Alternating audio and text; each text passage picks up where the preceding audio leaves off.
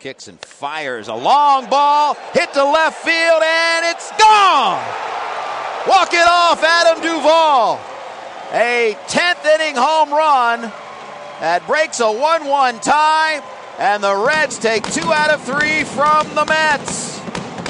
He will be mobbed by his teammates at home plate as the Reds close out a 9-game homestand with a win. Play ball! That is how it sounded. Jim Day, Reds Radio Network on the call.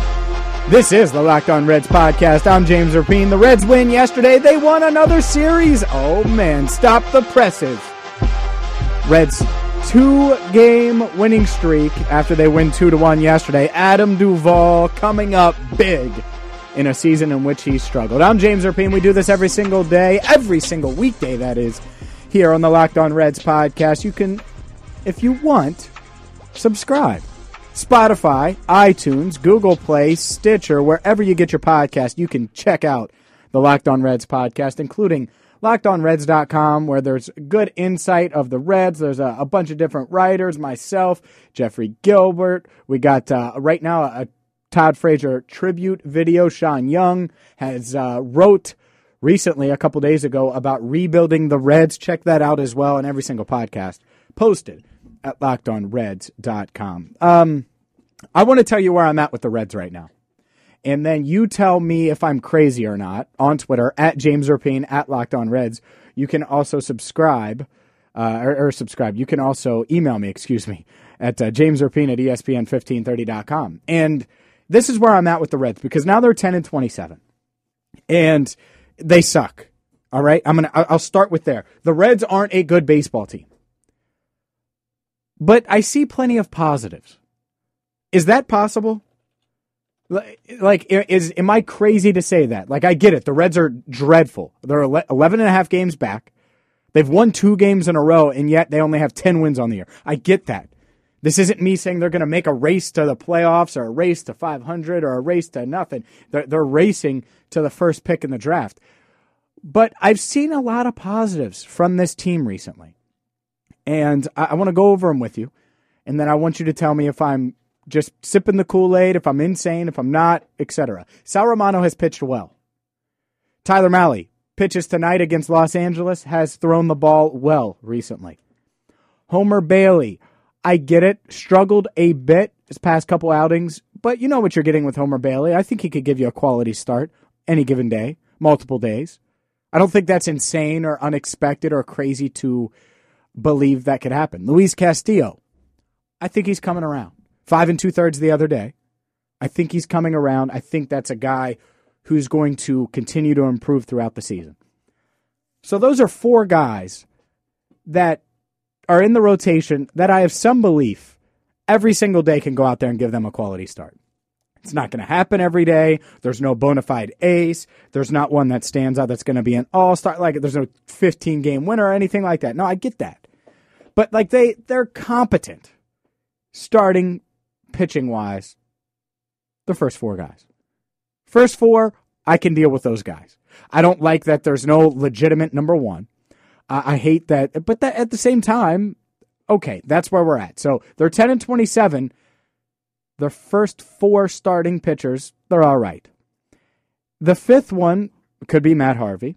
Could be Brandon Finnegan. Going to be Brandon Finnegan this weekend. Might end up being Matt Harvey down the line. I wanted it to be Amir Garrett. Clearly the Reds don't. That's why they traded for Matt Harvey, and I get why, and I'm interested to see how Matt Harvey does. By the way, you'll hear from Jim Riggleman on Matt Harvey coming up in just a few minutes. To me, this team, things are pointing in the right direction.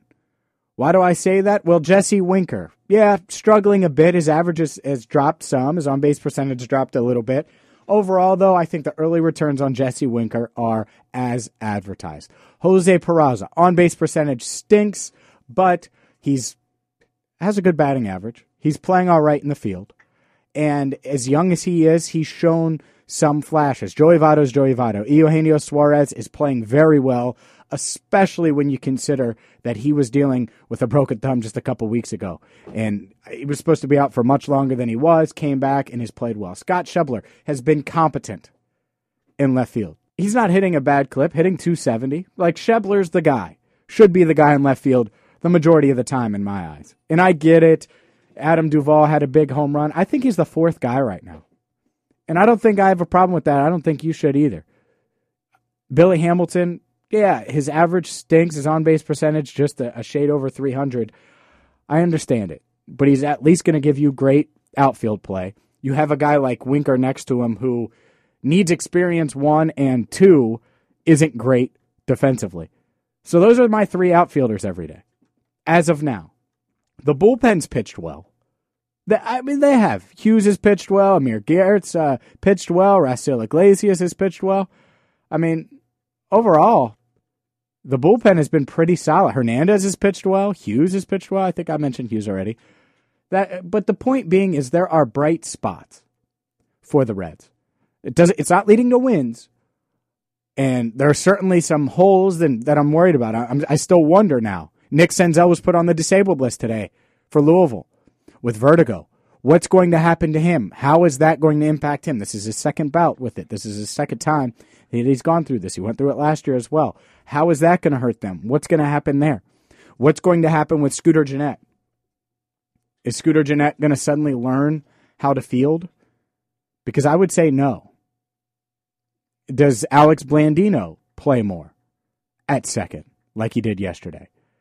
All questions that are worth asking. And there are certainly plenty of question marks, and I'm not expecting this Reds team to make a resurgence or be really good, like I said. But what I am expecting, and what I think is still possible, is the goal of this year, in my eyes, and if you've been listening to this podcast pre-opening day, I said it.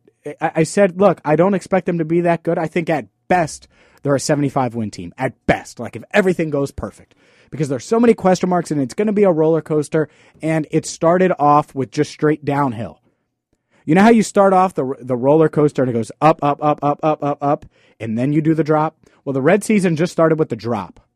Just the drop. You didn't go up at all. Just the drop. And I think the rest of this year, there'll be some hills where it goes up and down, and it's like a roller coaster.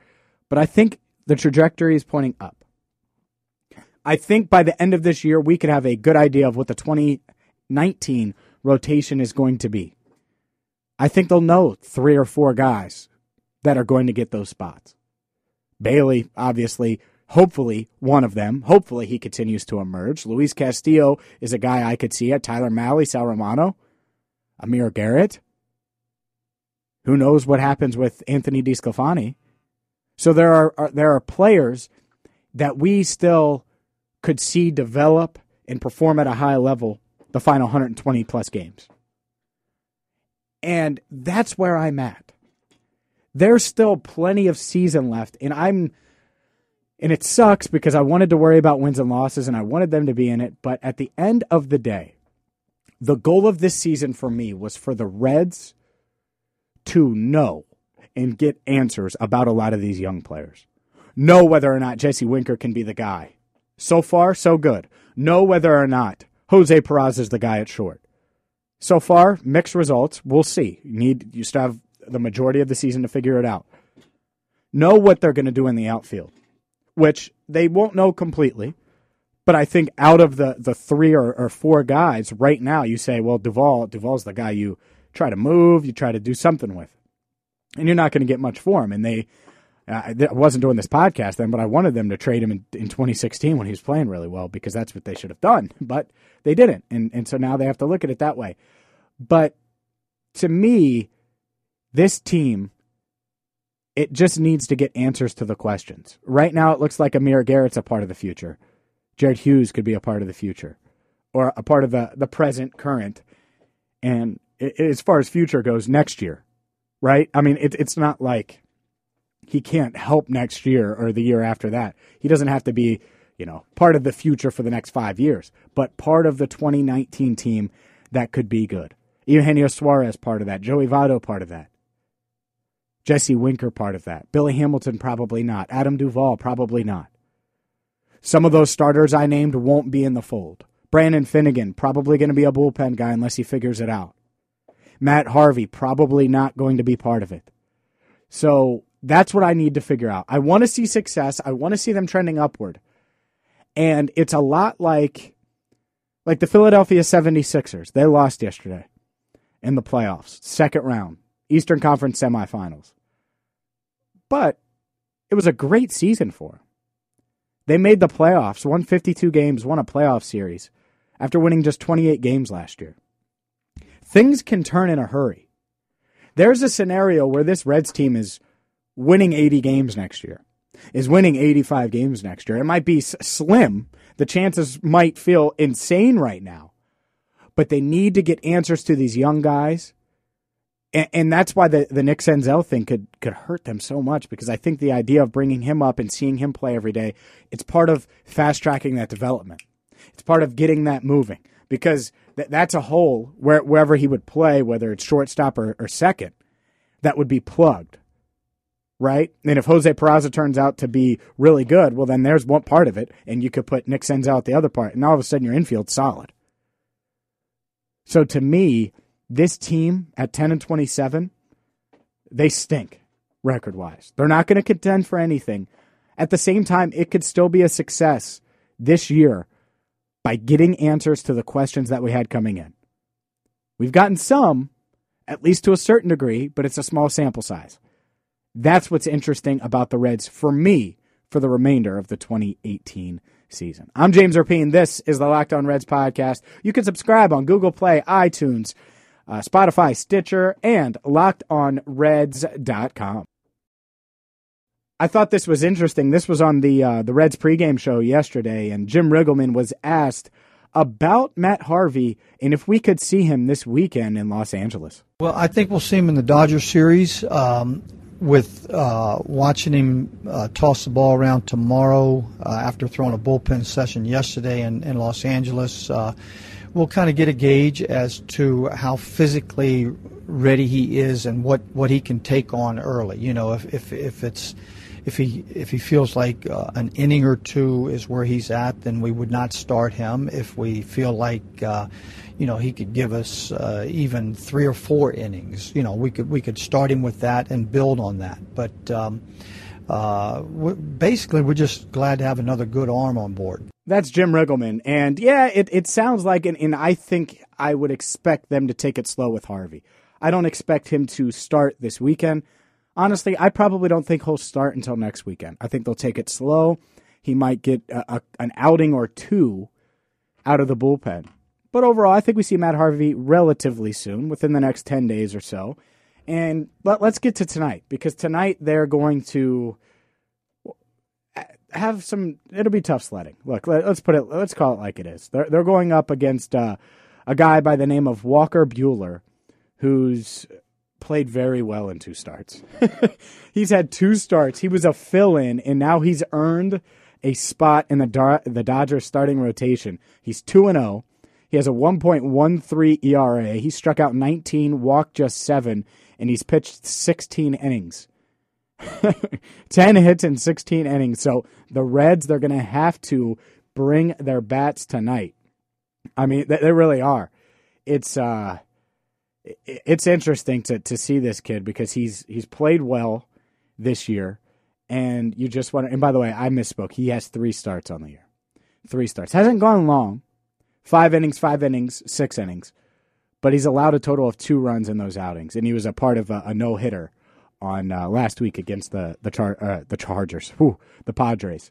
San Diego, by the way, doesn't have a football team, so I don't know why I said that. But Walker Buehler, yeah, that's a name you get to know. It's a late start tonight, 10-10 for the Reds. Tyler Mahle on the mound. And look, Tyler Mahle's pitched well. He really has. He's pitched well, and it's going to be interesting to see how he does tonight against a lineup of the Dodgers that pretty solid. He's got a 4.35 ERA coming in, 2-4 on the year.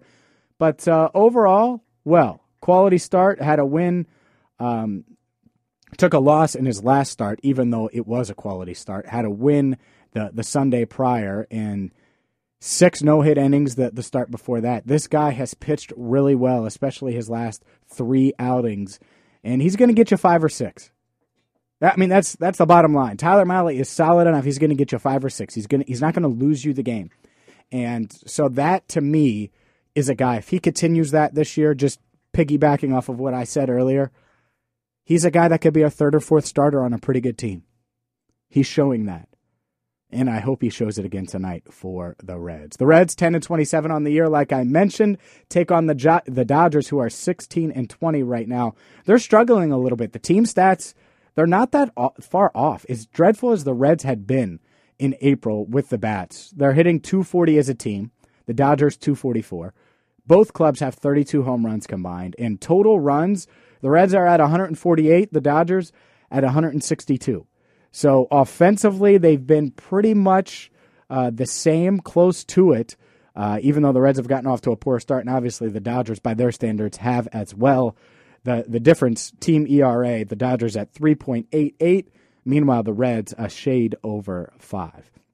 I'm James Rapien. We'll be back at it tomorrow with the Locked On Reds podcast. The plan is tomorrow we'll do a podcast. I'm hoping that I'll get Doug Gray on either tomorrow.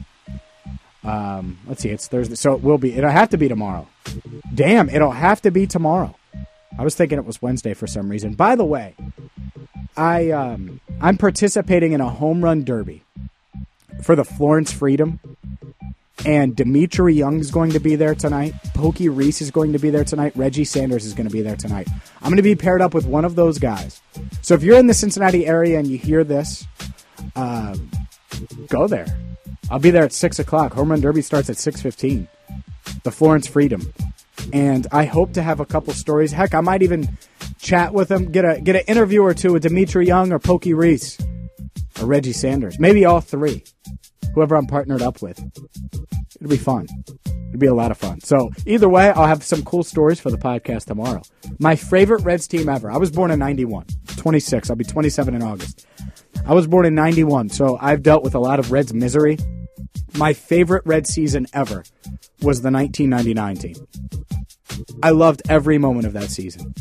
From Sean Casey walk-offs to Pokey Reese in the field with just great glove work like he did. Dimitri Young's clutch hitting. I mean, you're talking Greg Vaughn was on that team.